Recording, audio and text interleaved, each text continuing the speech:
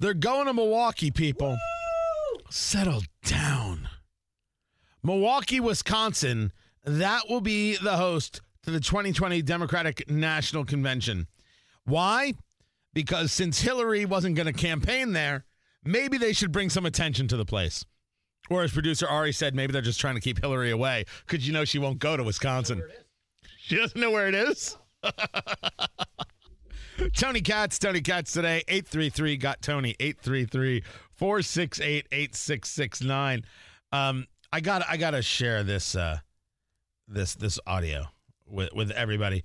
But first, Ryan on Twitter reaching out to me saying, Marxism, Ayn Rand, you're off the paranoid hook this morning. And I'm just responding, it's Ayn.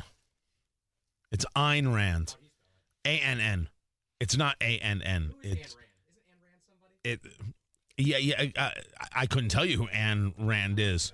Maybe that's her her cousin twice removed. But Ayn Rand, that's Atlas Shrugged and the Fountainhead. You know, this is what happens when people don't read.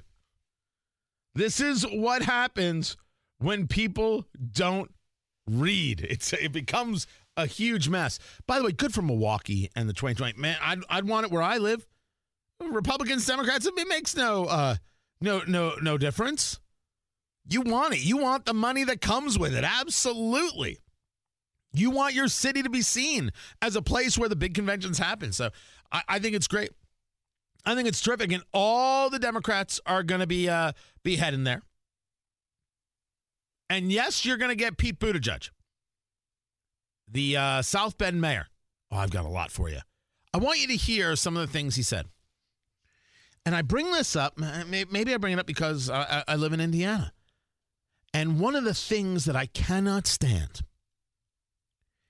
is the attack on the state itself. I want you to hear him in his own words because this is a conversation about same-sex marriage, and then it gets into a conversation about Pence, which is just all too ugly. Because what the mayor of South Bend is saying is, Mayor Pete Buttigieg, I have the right understanding of Scripture. It's Mike Pence that's all screwed up. Now, I don't dabble in this world. My own views on religion, my own issues with organized religion are real, and they are ever looming in my life. And I make no argument to the idea that Christians have a lot to figure out with how they talk versus some realities. The church, and I've said this many times, the reckoning that is necessary in terms of priests and abuse, and I've often asked, how in the world do Christians just move on down the road on this? And many have said to me, Tony, it's not about the priest, it's about Jesus, it's about the Word of God. Again, I do watch. And I do watch to try and understand how they do come to these places of their level of understanding. But the idea that it's so acceptable to mock people, and then Pete Buttigieg claims to be a man of faith. How can you be a man of faith and still be okay with a pro-choice position? If we're talking, I'm no expert on Scripture. That is not where I dwell. But if you're going to talk to me about Scripture and you're going to talk to me about right and wrong, that's a good place to start. He wants to start on the subject of same-sex marriage and the Supreme Court allowing it. That intimate thing in our lives exists by the grace of a single vote on the U.S. Supreme Court. And it's a reminder that the freedoms, our conservative friends talk about freedom a lot, but they're always talking about freedom from, as if government is the only thing that can make you unfree. That really important freedom in my life, the freedom to marry, came about because of choices that were made by policymakers who had power over me and millions of others. Now, we got to marriage equality. I would not have guessed that. I must stop just for a moment here. Marriage is a conversation about religion and should not be a conversation about government. It's one of the reasons I believe that you shouldn't have to have marriage licenses. It is a function of religion. So to that end, they are certainly allowed to decide what marriage is. The fact that two men or two women want to spend their lives together, fine by me. Really and truly, I have no issue whatsoever. I don't dwell in that spot. The libertarian in me just comes out shining like Captain Marvel heading back down to Earth. By the way, I saw the movie this weekend. Full review coming up. So that's not my issue. But it should not be a governmental thing. And the government wasn't necessarily the one in your way. You didn't need the Supreme Court, if you were honest. The Supreme Court created law via whole cloth, something they're not allowed to do.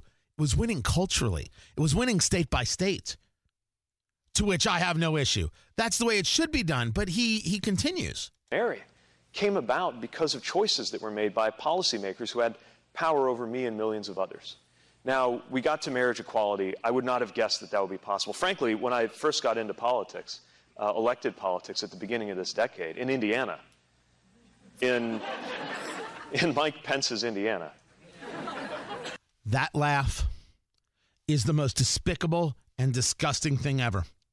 And that laugh happens because politicians like Pete Buttigieg and media outlets like ones all across central Indiana, where the capital is, Indianapolis, they don't miss a moment to attack Indiana, to degrade Indiana. Mike Pence's Indiana. Oh, Indiana, you know how intolerant they are. Let them finish the story.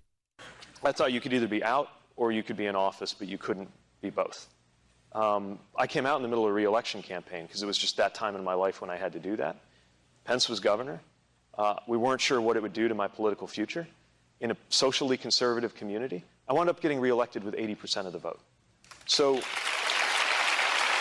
did that not prove to you, Mayor Buttigieg, the complete and total lack of hate in the state of Indiana? South Bend, we're talking about to the north, northeast, near Michigan. Doesn't that prove to you that, hey, I was wrong about the idea of Mike Pence's Indiana? Of course you were. But it's a good, quick joke and get you some laughs. And look how above it you are. You're the mayor of South Bend, but you know, I'm really one of you. I'm not one of those Hoosiers, as they're called. And then he did this. I don't know. It's really strange because I used to at least believe that he believed in our... I've disagreed with him ferociously on these things, but I thought, well, at least he believes in our institutions and he's not personally corrupt. But then how could he get on board with this presidency? How could somebody who, you know, his interpretation of Scripture is pretty different from mine to begin with. Okay, my understanding of Scripture is that it is about protecting the stranger and the prisoner and the poor person and that idea of welcome. That's what I get in the gospel when I'm in church. And his has a lot more to do with sexuality and, I don't know, a certain view of rectitude. But even if you buy into that, how could he allow himself to become the cheerleader of the porn star presidency? Is it that he stopped believing in Scripture when he started believing in Donald Trump? I don't know. Tell us more about how you can be in a party that's okay with abortion at birth and okay with infanticide. Where in the Scripture do you learn that? Again, I'm no expert. But if this is going to be the fight, it's going to be kind of fascinating to see Pete Buttigieg trying to explain his world.